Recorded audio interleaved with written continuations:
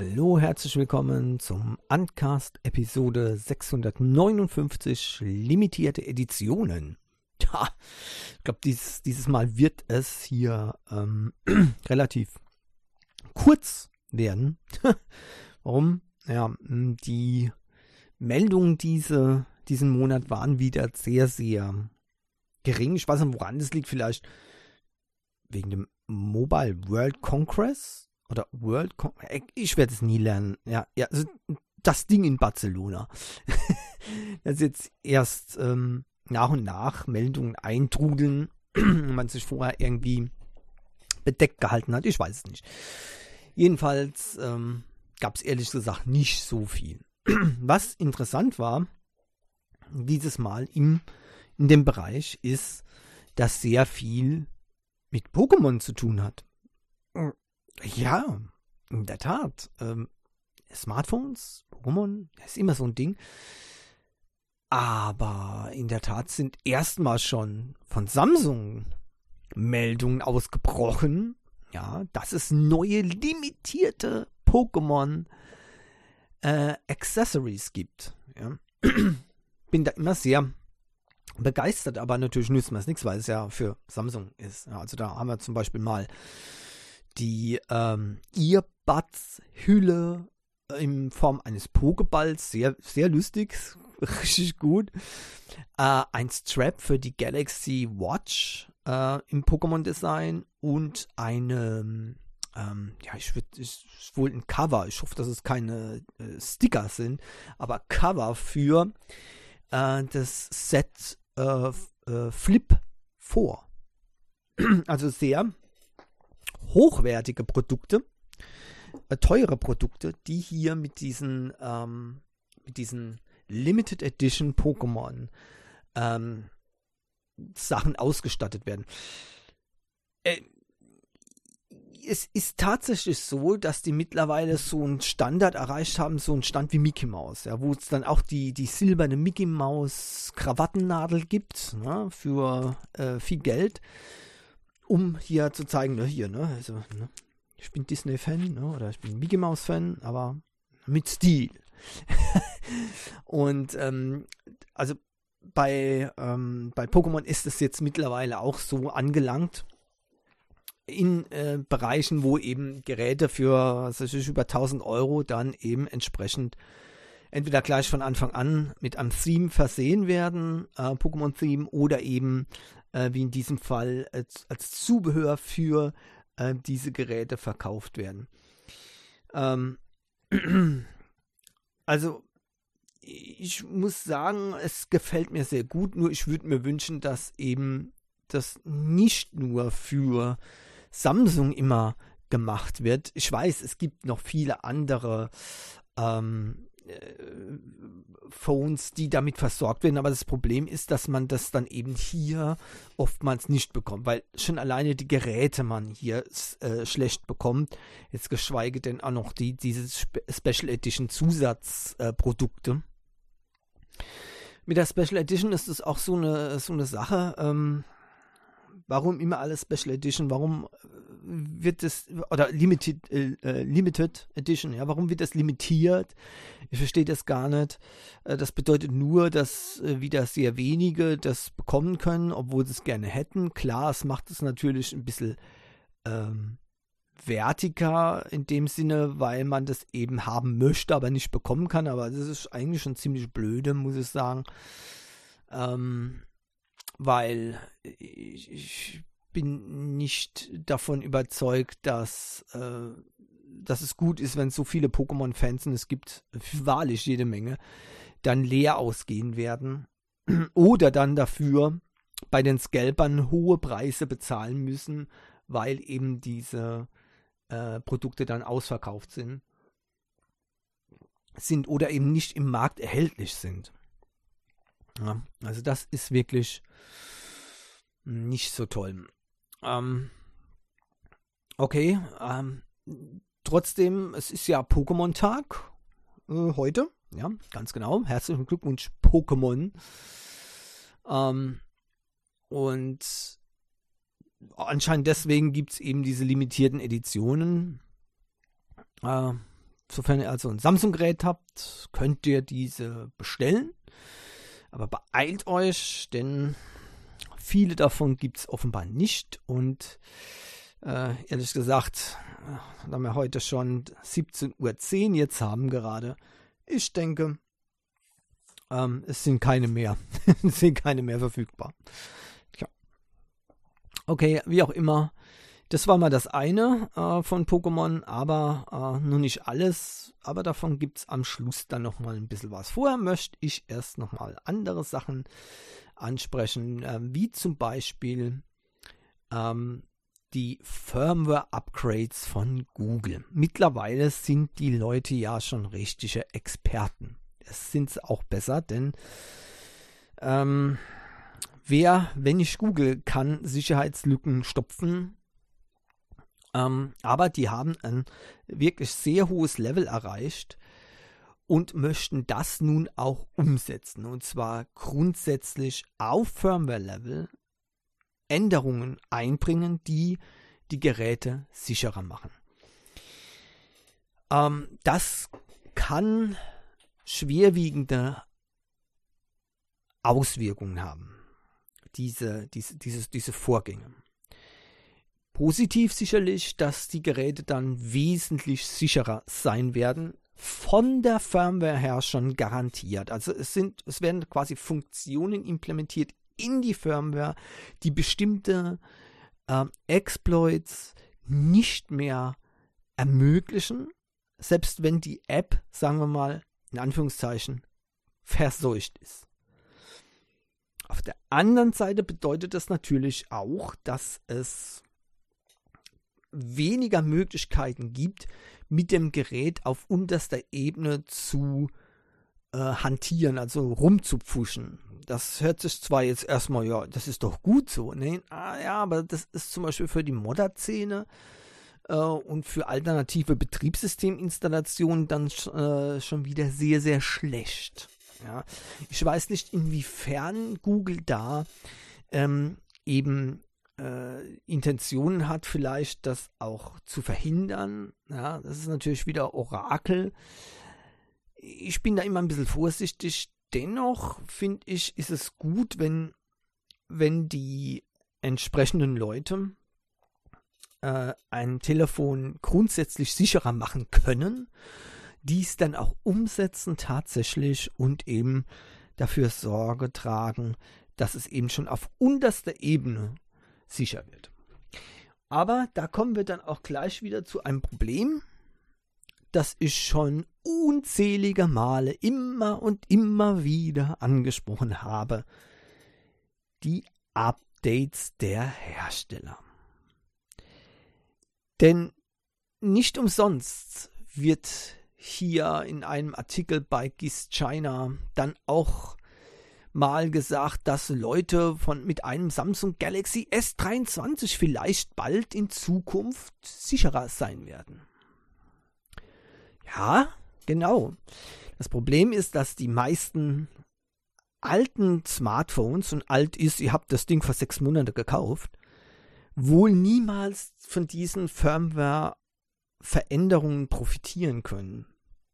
Sofern ich das verstanden habe, ist es nämlich auf einer, wie gesagt, sehr geringen, sehr kleinen Ebene. Da wären zum Beispiel auch grundsätzliche Änderungen notwendig, beispielsweise Aufteilung der Partitionen, Sicherung der Partitionen im Gerät und so weiter. Das ist kein Update, das man mal so nebenbei machen kann, vor allem nicht bei älteren Geräten, die möglicherweise gar nicht die technischen Voraussetzungen haben, um dieses Update umzusetzen. Also dass die Hersteller vielleicht da sagen, das brauchen wir nicht, ist wieder eine andere Geschichte. Ja? Das wird sicherlich auch oft genug passieren. Zusätzlich aber eben sind wohl hier auch noch tatsächliche technische Anforderungen nicht vorhanden bei vielen älteren Geräten, die eben für sowas genutzt werden oder gebraucht werden. Und von daher ist es einmal das und dann das. Und das bedeutet, rechnet nicht damit, dass ihr bei Geräten, die älter als 6 Monate sind, noch überhaupt in den Genuss kommen können. Selbst bei den anderen ist es sehr, sehr fraglich, weil es dann immer noch von den Herstellern abhängt, wann und wie sie das in Betracht ziehen. Ja, dass eben hier das Samsung Galaxy S23 genannt ist, das mag Zufall sein. Sicher könnt ihr eigentlich nur bei den Pixel-Geräten sein. Allerdings auch da Einschränkungen, also wie gesagt, technische Möglichkeiten. Da weiß ich nicht, wie weit zurück man in der Pixel-Reihe blicken kann, um das dann eben zu ermöglichen. Das wird ganz, ganz schwierig werden. Und da haben wir immer wieder das gleiche Problem. Also die Firmware-Updates oder die Firmware in Zukunft kann sicherer werden, aber das wird euch meistens bei den momentanen Geräten eben nicht viel helfen. Schade, aber in dem Fall vielleicht sogar noch verständlich. In vielen anderen Fällen, wo eben einfach nur ein normales Update gefordert wird von Android 12 auf Android 13 oder auf so, darüber wollen wir gar nicht sprechen. Das ist schon traurig genug. Das hier ist etwas verständlicher, denn es bringt ja nichts, selbst wenn der Hersteller das will und alles dafür tut, wenn das Gerät es eben nicht kann, ja, oder eben die Installation zu extrem wird. Man hat das schon einmal gehabt, wo etwas repartitioniert werden musste und dann sind die Geräte reihenweise ausgefallen, weil das ist ein schwieriger Prozess und natürlich auch alle Daten sind weg und da muss man dann aufpassen beim Endverbraucher, der bisher gewohnt ist, es kommt ein Update rein, alles läuft weiter, in 10 Minuten können die weitermachen mit ihrem Smartphone. Wenn dann auf einmal alle Daten weg sind und der einen Tag, 2 braucht, bis alles wieder funktioniert und hat einen wichtigen Termin, dann war es das mit dem Hersteller, dann war es das vielleicht mit dem ganzen Ökosystem. Dann sagt er, nö, da hole ich mir lieber das XXY-Produkt, ja, wo das nicht passiert. Also Schwierigkeiten gibt es da jede Menge. Und deswegen ist das Ganze sehr deprimierend. muss man ganz klar sagen. Ja. Ich habe jetzt übrigens erstmal 10 gute Gründe gefunden für ChatGPT. Ihr wisst ja, ne? Die Frage, was kann man überhaupt mit diesem Ding machen, ist noch nicht so hundertprozentig bei mir beantwortet. Ja.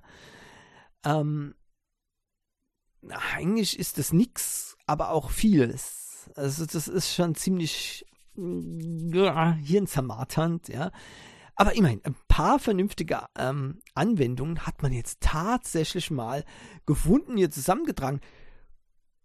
Zum Beispiel Inspiration für Kochen und die Hilfe für Rezepte. Ja, genau. Also ihr könnt auch zum Beispiel fragen, wie bereitet man das zu? Ja, wie bereitet man dieses Rezept zu? Da wird einem nicht nur eine Liste gezeigt von Zutaten, sondern auch, wie man das zubereitet. Ja, ist immer noch das Beste. Ne? 3 Eier, ein halbes Kilo Mehl, 1 Liter Milch, ne? Dann schmeißt man die Liter Milchpackung rein, 3 komplette Eier mit Schale, so, zack, und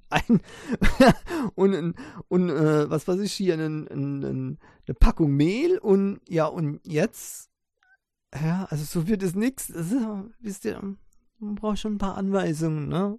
Manches ist klar, ja? Anderes, wenn es dann bei schwierigen Sachen beim Kochen drauf ankommt, ist es dann nicht mehr klar. Ja, also, dass man die Eier aus der Schale nimmt, ist klar. Dass man die Packung von Mehl nicht reinwirft, ist klar. Und von der Milch schon mal gar nicht. Ja. Aber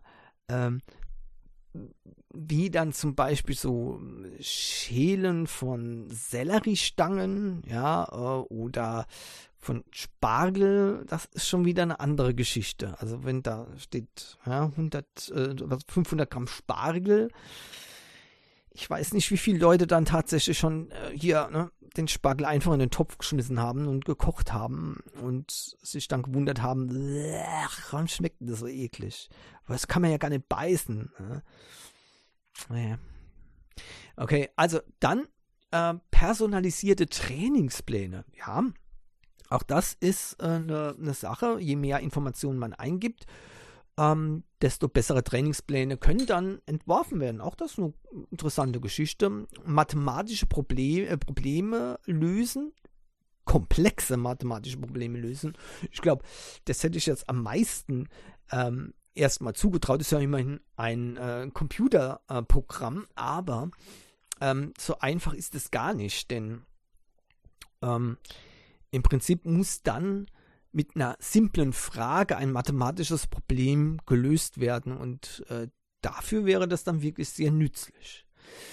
Musik entdecken und Empfehlungen von ChatGPT zur Musik, naja, okay.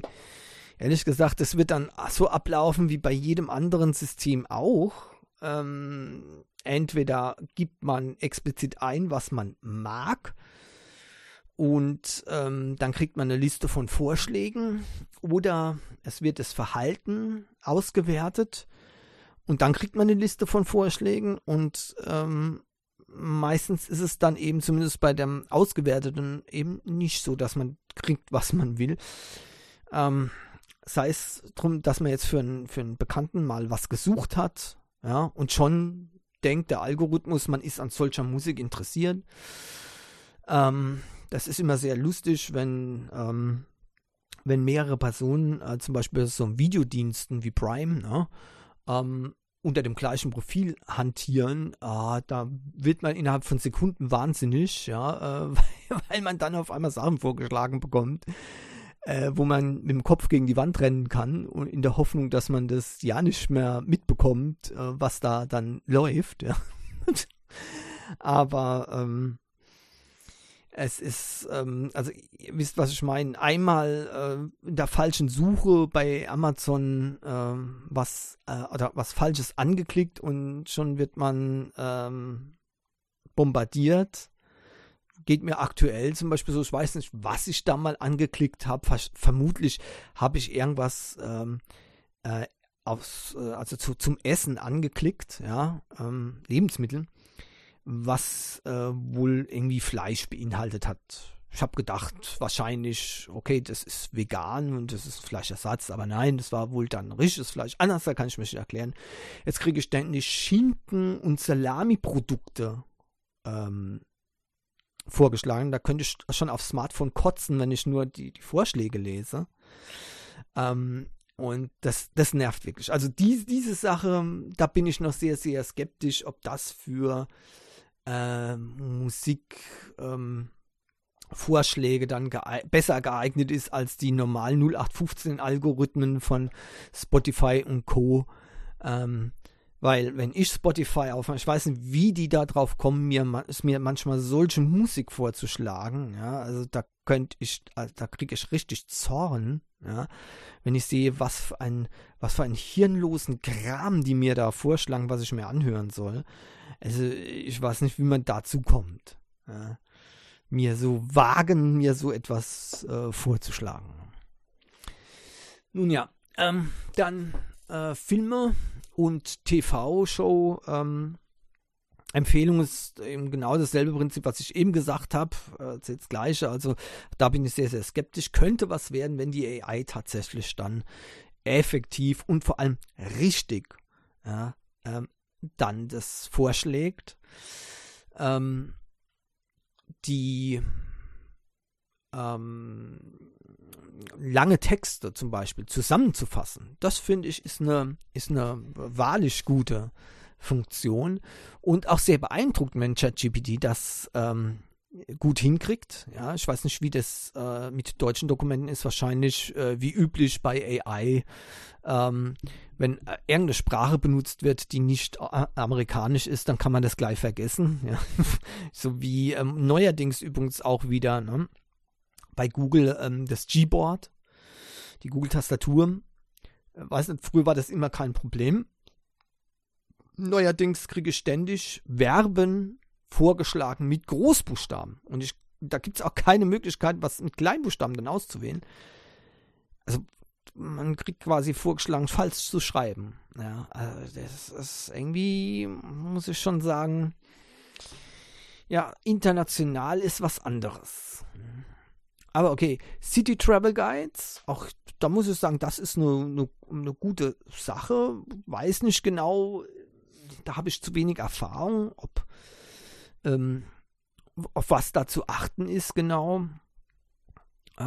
Ich habe noch nie mit einem City Travel Guide gearbeitet, rumhantiert. Ja, also ich bin immer in die Stadt oder in das Land und habe mich vorher informiert und meine Route selbst zusammengestellt.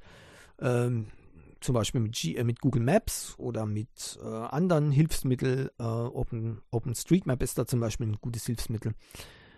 Und das hat eigentlich immer gut geklappt. Also ich mag ja keine geführten Touren durch irgendwelche Touri-Gebiete. Das geht mir nicht so gut rein. Ist aber sicherer an manchen Stellen, ne? Muss man auch mal sagen. Eine personalisierte Rede zu schreiben, das hört sich sehr spannend an. Würde ich auch machen. Ich muss mal gucken, ob ich mal irgendwie einen ChatGPT-Zugang mal irgendwie so bekomme. Ich meine, einloggen kann ich mich da offenbar nie, weil immer alles belegt ist. Nie ist irgendwelche Kapazität frei. Wunderbar, vielen Dank. Aber wenn ich mal irgendwann dazu komme, dann werde ich doch mal zumindest mal einen Teil von einer Podcast-Folge, von einer Netcast-Folge mit ChatGPT schreiben lassen und würde es dann einfach nur noch vorlesen, was der da geschrieben hat. Ja. Vielleicht in Zukunft könnte man vielleicht sogar mit meinem Stimmprofil, ja, wer weiß, das wird vielleicht gehen, das wäre eine super Sache. Mit meinem Stimmprofil gleich den entsprechenden Artikel als Audiodatei senden und dann brauche ich die nur noch abzuspielen. Das ist doch cool. Das ist doch cool. Hey, dann brauche ich ja gar nicht mal zu recherchieren. Dann sage ich einfach, suche die neuesten Android-Themen in meiner Stimme und nehme eine Audiodatei auf. Bam, zack. Und dann kann ich die dann einfach hochladen. Und wenn irgendwas nicht stimmen sollte, dann sage ich einfach bei der nächsten Folge, ja, das war ChatGPT, ne? Das ist so ein Drecksding. Ne? Ja, also wenn irgendwas nicht stimmt, der ist schuld oder die ist schuld oder das ist schuld. Oder wie sagt man eigentlich zur AI? Die AI ist eigentlich die AI, die künstliche Intelligenz, also die ist schuld. Okay? So, ganz einfach, ne? Tweets abschicken für Leute, die eben Content herstellen. Ja, kann man machen. Ist genauso unsinnig wie oder genauso effektiv wie ein RSS-Feed, den man dann eben auf Twitter publisht.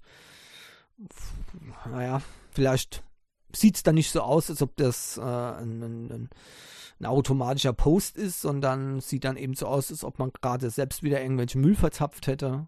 Weiß nicht, ob das großer Vorteil ist, aber Twittern ist sowieso Taskmanagement, Organisation, ja, das könnte was sehr Interessantes sein. Ehrlich gesagt, das ist eins von den wichtigsten Punkten meiner Meinung nach, die eben eine AI erfüllen müsste. Termine planen und setzen.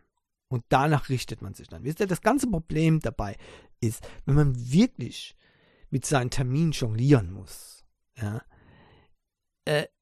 dann hilft einem auch die beste Kalender-App nicht so viel, dass man weniger Stress hat. Das wird richtig aufwendig dann irgendwann. Ich habe zwar, ich sag's glaube ich schon so oft, ich habe zwar ein schönes Planersystem zum Beispiel entwickelt, aber wenn ich mir vorstelle, ich hätte jetzt 50 Termine am Tag, dann sieht es schon wieder ziemlich übel aus. Ich weiß nicht, ob man generell so viele Termine hat, aber wenn man alles Mögliche zusammenfasst, kommt man dann schon hin. Also ich denke, ich könnte auch 50 Sachen eintragen, die ich am Tag machen muss. Allerdings ist es meiste eben nicht notwendig bei mir, weil ich das quasi automatisch mache. Aber trotzdem, wenn man wichtige Termine hat und muss diese dann rearrangieren, weil ein neuer Termin hinzugekommen ist, ja, dann wird es wirklich eng. Und hier könnte eine AI wirklich, wirklich helfen. Und zwar von Grund auf. Einmal die Planung, das ist schon mal, da wäre schon mal ein Riesending weg. Ja. Manchmal ist es aber so, dass Leute verständigt werden müssen, wenn sich ein Termin verschiebt oder so. Auch das könnte eine AI gut machen, finde ich. Egal ob per Textform oder sogar mit Sprache. Ja. Das wäre auf jeden Fall etwas, was man in Zukunft gut machen könnte. Der Anfang hat ja schon Google sogar gemacht in den USA. Da kann man ja mit seinem Google Assistant ja auch Termine ausmachen in zum Beispiel in Geschäften, die man anruft. Also der Google Assistant ruft die Leute an, spricht mit denen so, als ob das ein Mensch wäre und verhandelt dann sozusagen über Termine und über Zeiten und so weiter und so weiter. Und das wäre doch die perfekte Geschichte für so ein System mit echter AI also mit einer nahen AI, ja, dass dann eben das alles von dieser AI gemacht wird und man hat dann einfach den Terminplan, okay, was mache ich schon morgen, okay, das, zack, Ende. Sobald man sich selbst darum kümmern muss, ja, dann braucht man auch so ein Taskmanagement nicht. Das ist ganz einfach. Okay, ja, also ich denke, das ist sind wirkliche wichtige Sachen teilweise und ich denke, ich muss mir das Ganze dann halt mal angucken, was da wirklich möglich ist zurzeit und was vielleicht noch in Zukunft möglich sein könnte. Aber das kann ich eben noch nicht einschätzen. Ich muss erstmal einen Zugang bekommen, damit ich das überhaupt tun kann. Das ist auch sehr, sehr frustrierend, muss ich sagen. Ich hoffe, dass Microsoft bald in Bing das für alle verfügbar macht, auch ohne Anmeldung. Denn dann kann ich da mit OpenAI zumindest etwas mehr probieren. Und das sieht man auch mal wieder, wo eben die Grenzen sind von in Anführungszeichen kleineren Firmen. Da wird mal ein Dienst produziert, der wirklich nachgefragt wird und dann sind die Server hoffnungslos überlastet. Man hat kaum eine Chance, den Dienst überhaupt zu nutzen. Und muss dann warten, bis eben eine große Firma das adaptiert, damit man es einfach mal nutzen kann. Ne? Schade eigentlich. So, Realme GT3. Also für MediaTek ist diese Woche nicht so gut gelaufen und ehrlich gesagt, ich finde es sehr, sehr frustrierend, dass die Firmen offenbar an diesen Snapdragon-Prozessoren von Qualcomm festhalten, koste es, was es wolle. Das ist ja, und zwar im wahrsten Sinne des Wortes, ja, was man dafür mehr bezahlen muss für einen schlechteren Prozessor. Das ist wirklich sehr frustrierend, aber man hat eben nicht die Auswahl. Ja. Gut, für den Snapdragon 8 Gen 3 ist noch kein, wie sagt man, wirklicher Konkurrent vorhanden. Naja, vielleicht der 9200er, ich weiß nicht genau, mal gucken. Was mich allerdings wundert, ist, dass das Teil schon morgen erscheinen soll in China mit einem Snapdragon 8 Gen 3 Chipsatz. Das ist doch jetzt sehr schnell gegangen. Weiß nicht, ob vielleicht ist das auch ein Schreibfehler, dass es das Snapdragon 8 Gen 2 ist. Ja, aber laut diesem Artikel hier auf GIS China ist es ein Gen 3. Dieses Realme GT3. Und damit setzt schon wieder ein Gerät, die auch MediaTek-Prozessoren unter anderem mit im Programm haben, bei seinem Flaggschiffgerät eben auf den Snapdragon. Finde ich sehr, sehr schade. Wie gesagt, mittlerweile bin ich wirklich immer enttäuscht, wenn ein Gerät rauskommt mit einem Snapdragon 8 Gen irgendwas statt mit einem MediaTek. I love MediaTek und ich würde mir lieber ein Gerät mit MediaTek-Prozessor kaufen, aber das ist nicht abzusehen, dass sich das so schnell ändert. Na, keine Ahnung, vielleicht sind da irgendwelche Probleme, vielleicht auch Vertragsprobleme bei den Herstellern, der Grund, ich kann es nicht genau sagen. Jedenfalls die Benchmarks lassen darauf schließen, dass das tatsächlich ein Gen-3-Prozessor ist. Dieser Prozessor soll ja im Single-Core-Score 1930 Punkte bei Geekbench 5 bekommen und 6236 Punkte beim Multicore. Das ist sehr beeindruckend, das muss man schon sagen. Wie das Realme GT3 dann aber preislich aussehen wird, das wird auch sehr, sehr spannend sein. Obwohl das morgen rauskommt, gibt es offenbar noch keinen Preis. Kein offizieller Statement über den Preis. Ja. Und das ist doch dann wieder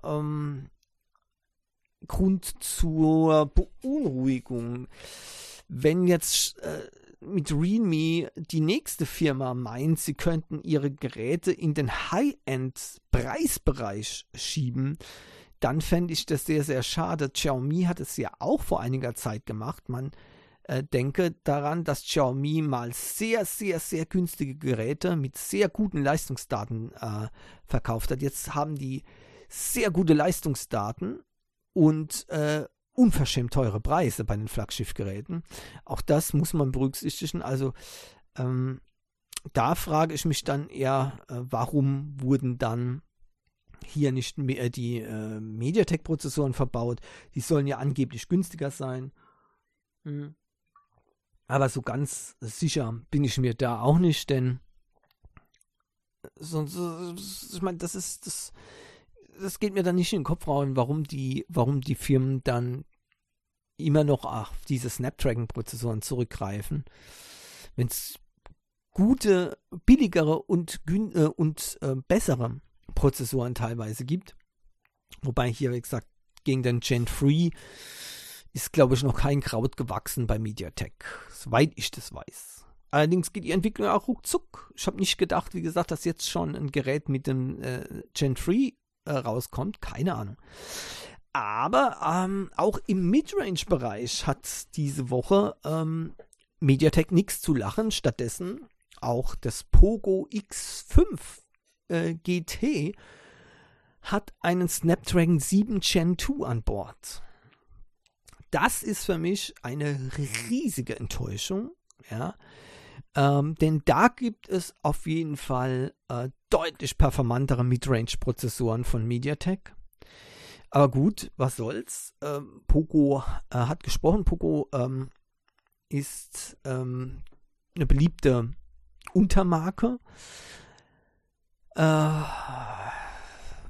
Ich weiß es nicht genau. Allerdings ist auch fraglich, ob dieses Gerät außerhalb von Indien so schnell rauskommt. Da muss man auch mal schauen.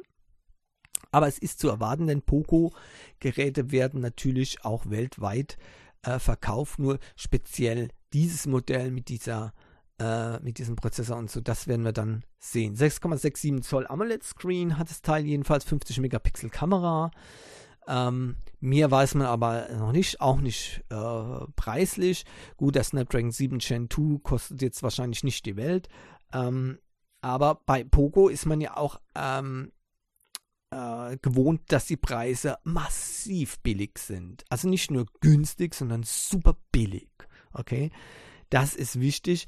Und auch hier, ne, die Vermutung, dass vielleicht hier mehr Geld verlangt wird, als einige Leute denken, durch diese Snapdragon-Prozessoren. Aber auch da müssen wir mal noch etwas warten, bis der offizielle Preis für unser Markt, wenn es in unser Markt kommt, dann auch tatsächlich vorhanden ist. Übrigens, es ist noch was anderes diese Woche passiert. Oppo macht klar, sie wollen ihren eigenen Prozessor herstellen, ihr eigenes Chipset und damit weder MediaTek noch Snapdragon benutzen, sondern eben ein Oppo-Prozessor, wie auch immer der heißen wird. Ich bin immer für neue Entwicklungen und wenn es Konkurrenz gibt, in welcher Form auch immer, finde ich das ganz gut. Es kann ja nicht sein, dass 2 Firmen den Markt unter sich ausmachen oder 3. Unisoc gibt es auch noch für die Low-End-Geräte, ja, und vielleicht noch eine Handvoll anderer Hersteller, die aber keine Rolle spielen im Smartphone-Bereich. Im Prinzip wird der große Kuchen geteilt zwischen MediaTek und Qualcomm. Und das muss nicht sein. Das muss einfach nicht sein. Je mehr Firmen es gibt, desto besser ist es. Ja, desto mehr müssen sich auch die anderen Firmen wiederum anstrengen. Man hat es gesehen, ja, nach der MediaTek, die in den High-End-Bereich reingekommen ist, hat auf einmal Snapdragon Unglaubliches vollbracht, also Qualcomm. Und hat sehr schnell sehr viele Verbesserungen gebracht, um eben mithalten zu können mit den MediaTek-Prozessoren und haben jetzt mit dem Gen 3 sogar geschafft, wieder die Nase vorn zu haben. Also das ist sehr beachtlich, was da schon herausgekommen ist, nur weil es jetzt Konkurrenz gab auf einmal für den Snapdragon. Und wenn da jetzt noch mehr Firmen mitmischen, also Oppo jetzt tatsächlich sein eigenes System hat, auch das finde ich dann sehr, sehr spannend. Ich weiß zwar nicht, ob das jetzt so einen großen Einfluss haben wird wie MediaTek, eher nicht, aber dennoch ist es schön zu sehen, dass wenn man zum Beispiel ein Oppo-Gerät kauft, auch einen Oppo-Prozessor holt und dann eben auch entscheidet nach der Leistungsfähigkeit des Gerätes an sich und nicht nur nach der Ausstattung, der übrigen Ausstattung, sondern eben auch, was für ein Chipset da drin ist. Und wenn das gut ist, dann ist es ja alles wunderbar. Es soll nach den Berichten zufolge ein 4-Nanometer-Chip sein, also ganz gut, und hat auch 5G eingebaut. Das heißt, es wird kein Billigprozessor sein, sondern schon auf jeden Fall mal was, auf das man aufbauen kann. Das wäre nicht schlecht, aber mehr kann man jetzt auch noch nicht sagen. Dennoch sehr, sehr spannend und ich warte auf mehr und verschiedene Prozessoren, die eben dann gegeneinander antreten können. Übrigens antreten. Sony Xperia 5 Mark 5. Ja, das ist eine spannende Sache. Ihr wisst ja, Sony, ne, das immer wiederkommende, ach, hätten die doch nur, ne? Hätten die doch nur den Preis endlich mal im Griff, ja. Gut, über den Preis kann man jetzt noch nichts sagen. Wahrscheinlich wird das wieder das Problem sein, was Schwierigkeiten macht, ja. Aber solange ich den Preis noch nicht kenne, habe ich zumindest mal ein bisschen Hoffnung. Ansonsten ist eine Version aufgetaucht mit 16 GB RAM. Bei dem Xperia 5 Mark 5. Nicht Xperia 1, sondern Xperia 5. Das bedeutet, das ist ja eigentlich die etwas kleinere Version vom Xperia One. Und das Teil hat schon 16 GB RAM in einer Konfigurationsausstattung. Das lässt hoffen. Das lässt hoffen, dass zumindest mal im Bereich Ausstattung Sony jetzt verstanden hat, dass sie das Beste vom Besten bieten müssen. Der Qualcomm Snapdragon 8 Gen 2 mag nicht mein Lieblingsprozessor sein, aber so ist es nun mal. Die Benchmarks, die aufgetaucht sind, zeigen eindeutig, dass das ein Snapdragon 8 Gen 2 Chipsatz ist, das da drin ist. Mit dieser massiven RAM-Ausstattung dürfte der aber auch dann ziemlich performant laufen. Mehr ist allerdings nicht bekannt und da müssen wir eben noch warten, vor allem eben auf den Preis. Aber ich wollte schon mal andeuten, dass wir vielleicht von Sony diesmal ein Top-Gerät erwarten können. Hoffentlich nicht zum Top-Preis. Also ich meine, Top-Preis, ein hoher Preis. Top-Preis darf er ruhig sein, aber das ist dann ein niedriger Preis, kein Top-Preis. Ja, Top ist oben, ne? Ihr wisst, okay? Ja, genau. Sony Xperia 10 Mark V ist dann auch noch aufgetaucht, und zwar in Form von Renderings. Und ja, da muss ich sagen, diese Renderings können absolut echt sein. Sind sie wahrscheinlich auch. Denn ja, sieht so aus, wie jedes Sony-Phone seit Jahren aussieht. Also wäre das ja durchaus die Möglichkeit. Also ich glaube, die Renderer, die wo immer so Bilder erstellen, wie denn das Gerät aussehen könnte, die brauchen sich bei Sony nie viel ins Zeug zu legen, ja, weil ja, meistens haben die dann recht, weil es sieht genauso aus wie das Vorgängermodell. Ganz einfach. Immerhin wird hier davon gesprochen, dass es statt 6 Zoll jetzt 6,1 Zoll ist. Das könnte bedeuten, dass neue Displays verwendet werden und auch, dass vielleicht auch das Sony Xperia 5 Mark V vielleicht etwas größer ist. Ja, ich kämpfe da um jeden 0,1 Zoll, ja, weil es muss einfach ein großes Display haben. Ja. Und 6,1 für mich natürlich viel zu klein. Das ist ja furchtbar, da kann man ja gar nichts mitmachen. Ja.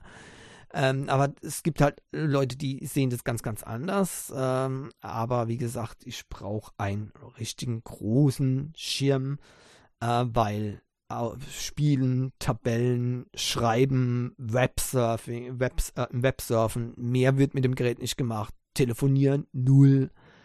Ja, und fertig. Dann muss das Ding groß sein. Das viel auf dem Bildschirm. Ich habe es, glaube ich, schon mal gesagt. Mittlerweile kommen die ganzen hochauflösenden Games. Die haben eine so winzige Schrift, dass ich selbst hier auf meinem 6,5 Zoll Gerät, ich glaube 6,5 Zoll Gerät, nicht mehr erkennen kann teilweise. Also meine Augen sind ja gut, aber das ist winzig. Weil die einfach davon ausgehen, ja, großes Display. Ne? Ich weiß nicht, die haben das wahrscheinlich auf dem normalen 24-Zoll-Monitor entwickelt, dieses Spiel, und dann haben sie das runterskaliert auf die Smartphone-Größe, und ja, dann war auf einmal die Schrift eben so winzig, dass man da überhaupt gar nichts lesen kann. Ja. Also mit der Lupe kann man es machen, weil die hochauflösende Grafik ist natürlich super. Ja, also das heißt, ja, man sieht schon ein paar Pixel, aber man kann die Schrift dann lesen. Ne? Aber das kann ja nicht Sinn der Sache sein, versteht ihr? Das geht so nicht. Bei Webseiten oder so kann man ja reinzoomen, kein Problem, aber bei Spielen geht das nun mal nicht. Und das ist halt eine der Sachen, die ich machen möchte. Und ich habe schon mal gesagt, wenn das Display so klein ist, dass ich mit 2 Daumen das Display abdecke, ja, dann kann ich damit nicht mehr spielen. Also, da muss Platz sein, Leute. Platz muss das sein, ja. Ja, ganz einfach. Nun, wie auch immer, das Xperia 10 Mark V, designmäßig alles gleich geblieben. Ich hoffe, dass auch hier der Preis dann stimmt. Wobei, wie gesagt, das 10er ist für mich einfach viel zu klein. Ich hoffe auf das 5, so eine Xperia 5, dass es großes Display hat und super billig ist und noch eine super Ausstattung hat. Das wäre schön. Dann wäre Sony wieder zurück im Geschäft. Ja. Aber so natürlich wie bisher nix. So, jetzt was soll ich denn da machen? Ach, ich glaube, ich werde diese Nachricht nochmal kurz hinten anstellen. Ganz genau. Denn die hängt zusammen mit der App der Woche. Und da warten wir noch kurz. Ja. Erstmal Google Keep Update. Ein neues Widget für Google Keep. Oh, shocking, ne? Boah, super, ein neues Widget für Google Keep. Boah, Wahnsinn, das ist ja die Meldung der Woche.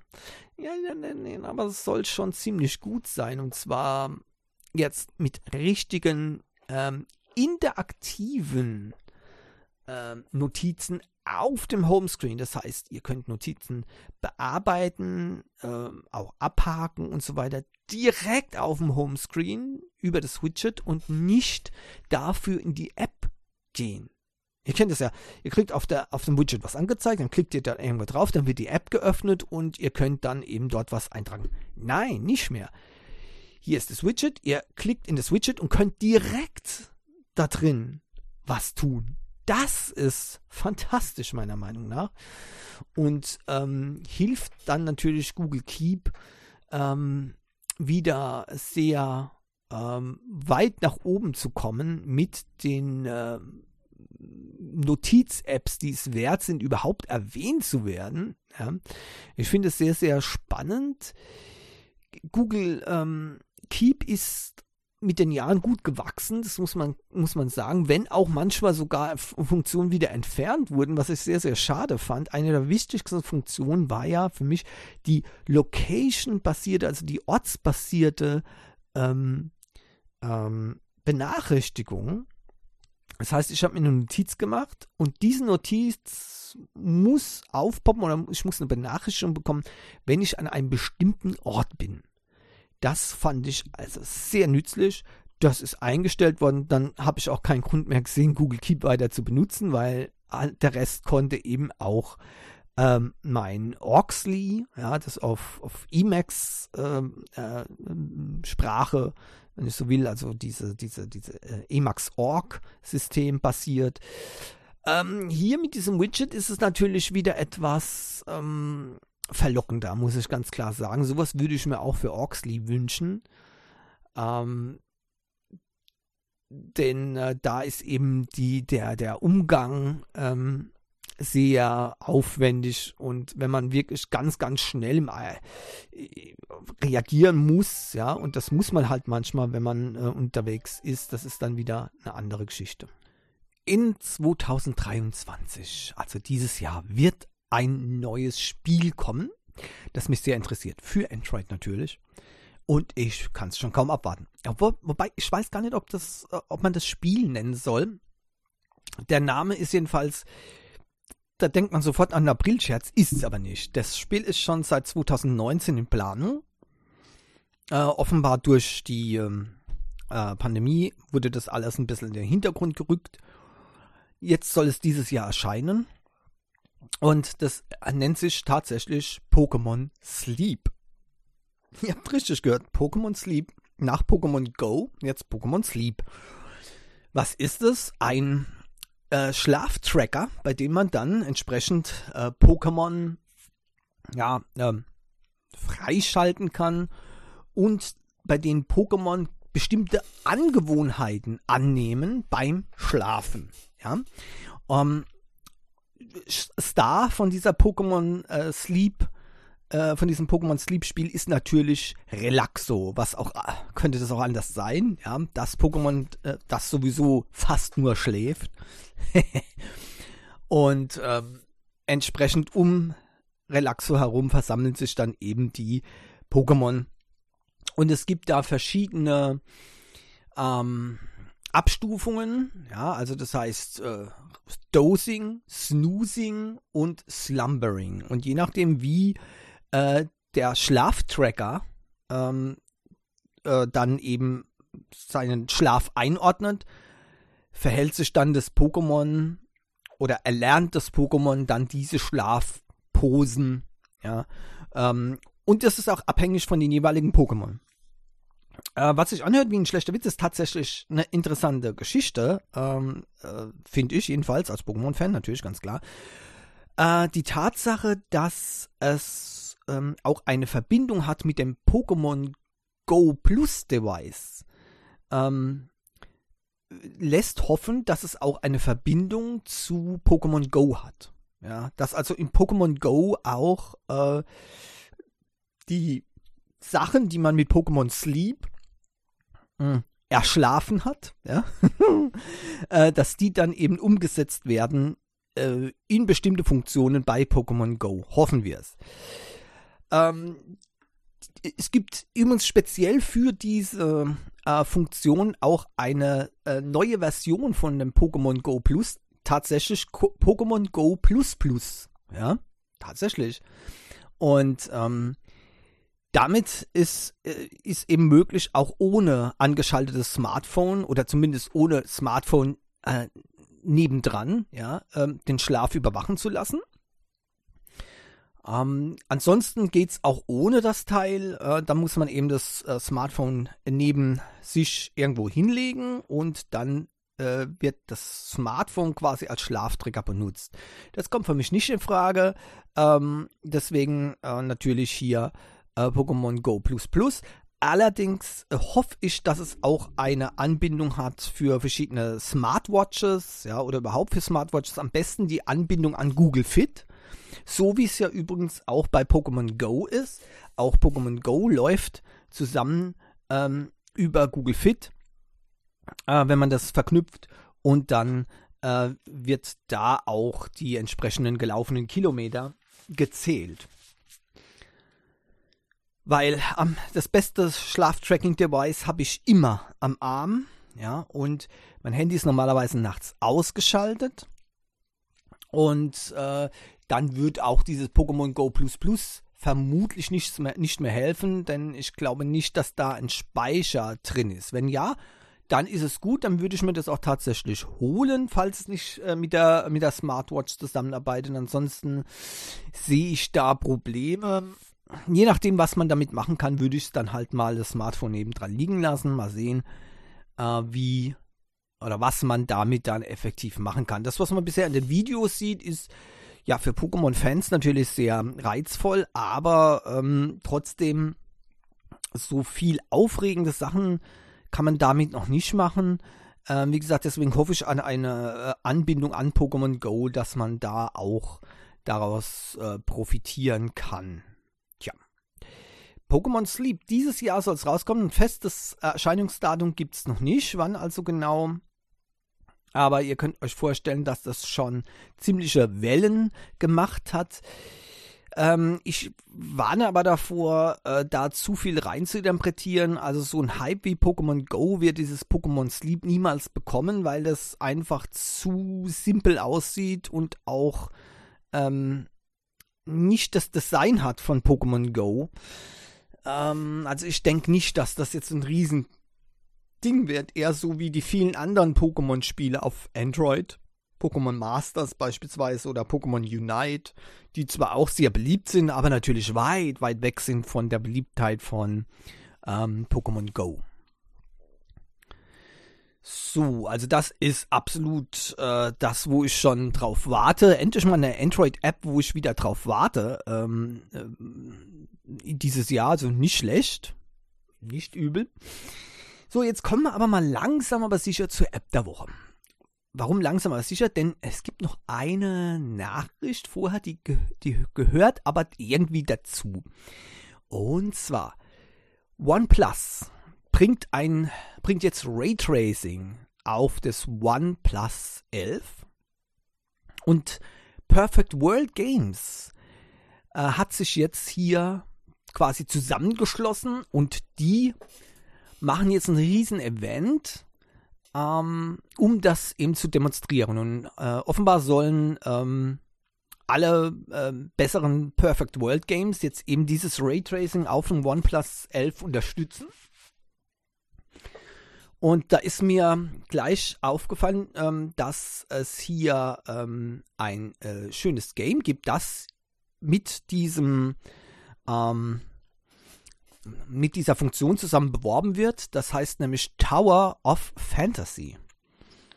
Da braucht man kein OnePlus 11 dazu, um das zu spielen, sondern das kann jeder auf seinem Smartphone quasi spielen. Nur eben mit dem OnePlus 11, dann eben mit speziellen Raytracing-Funktionen. Und ich muss zugeben, das, was ich so an Bilder sehe, ist wirklich deutlich besser als ohne Raytracing-Funktion.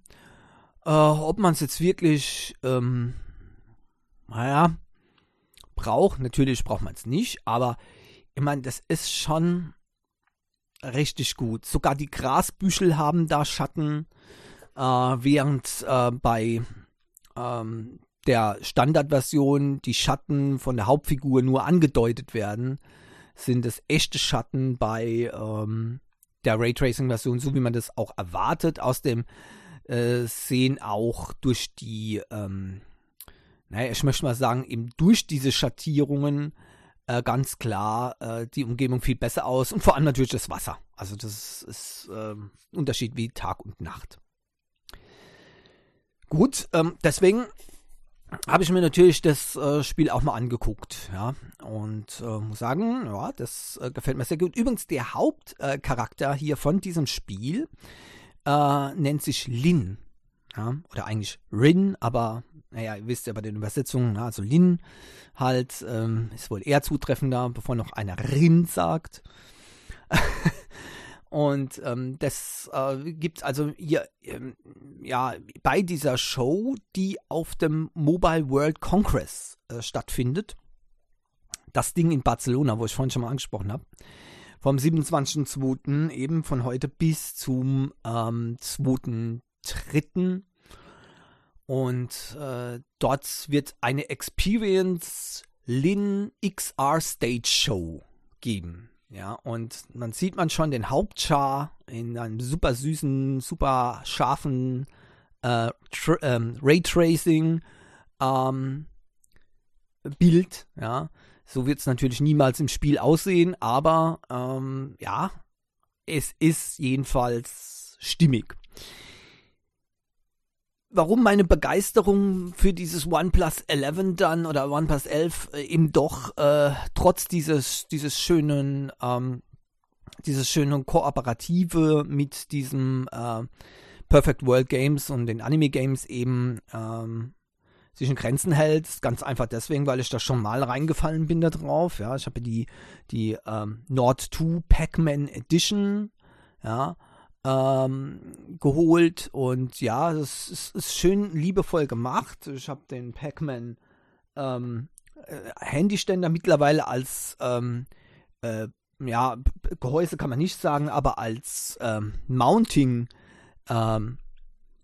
Platz für den Raspberry Pi genutzt. Sieht ganz cool aus. Und ja gut, das Smartphone optisch ist immer noch super. Die Hülle, ja, ist passend mit Pac-Man-Motiven und den Geistern drauf und so weiter.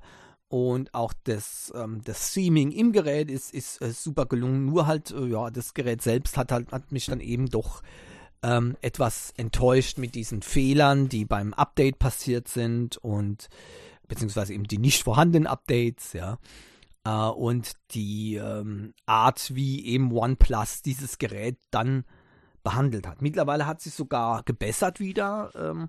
Gerade jetzt vor ein paar Tagen habe ich ein neues Sicherheitsupdate für Februar installiert. Das hat mich gefreut. Das heißt, ab jetzt ist es auf jeden Fall wieder 6 Monate relativ sicher.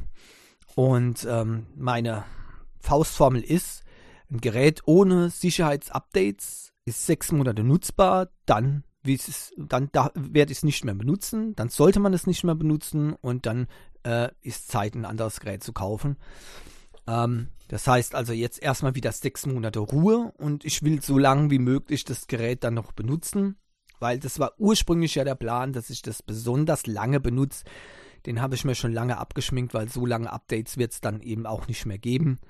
Da bin ich ziemlich sicher, dass bald OnePlus dieses Gerät fallen lässt, aber okay. So, was bleibt, ist eben dieses Spiel. Und da bin ich eben froh, dass es eben nicht nur auf OnePlus mit dem OnePlus-Gerät zu spielen ist, sondern jeder kann es runterladen. Das gibt es nämlich im Play Store und das ist dann auch die App der Woche. Tower of Fantasies. Bei uns ist es von der Firma Level Infinite im Play Store. Perfect World Games ist der Macher sozusagen. Und das ist ein Open World MMORPG. Also eigentlich ein richtig geniales Ding. Jetzt muss man ein paar Einschränkungen machen. Vorsicht, das ist jetzt hier kein, wie soll ich sagen, kein ja, mega Übergame. Wahrscheinlich deswegen habe ich auch vorher noch nichts davon groß gehört. Ja. Aber es sieht sehr schön aus. Und ja, ich habe extra nochmal nachgeguckt, weil ich nicht sicher war, ist das wirklich dieses Game von Perfect World Games, weil das von Level Infinite hier im Store drin ist. Aber ja, das ist es. Das ist wieder so eine, naja, sagen wir mal, derjenige, der das in den Play Store stellt, ist eine andere Firma als diejenige, die da hinten dran steht. Und ich war auch auf der Webseite von Perfect World Games und die haben tatsächlich dann über 3, 4 verschiedene Mikroseiten dann auch dieses Game hier propagiert und tatsächlich, das ist es. Also ich muss ganz ehrlich sagen, für ein Mobile Game ist das richtig phänomenal von der Grafik her. Also das mit der Open World, ja, das stimmt zwar schon, aber ja, ihr dürft das nicht so sehen jetzt wie World of Warcraft oder so, aber dennoch für ein Mobile Game, wie gesagt, unglaublich viel Möglichkeiten und natürlich die Grafik, die Charts, ist phänomenal gut. Ich meine, ein MMORPG spaltet ja sowieso immer, ja, denn ja, wie soll ich das ausdrücken? Manchmal würde ich wünschen, es ist einfach nur ein Single-RPG. Ja.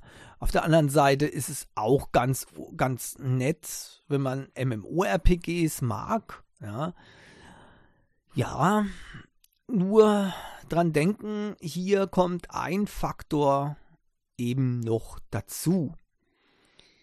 Und das ist eben, dass die Firma auch Geld verdienen will.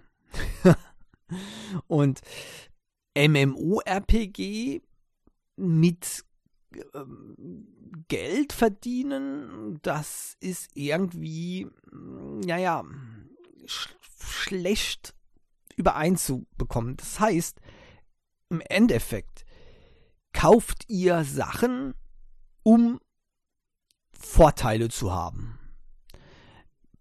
Man nennt es wohl auch Pay to Win. Ja. Auf der anderen Seite ist es nun mal so, es gibt ja nicht nur jetzt dieses Game, wo das eben so ist, MMORPGs, wo man Sachen für echtes Geld kaufen kann, ist eigentlich mittlerweile schon fast die Norm geworden.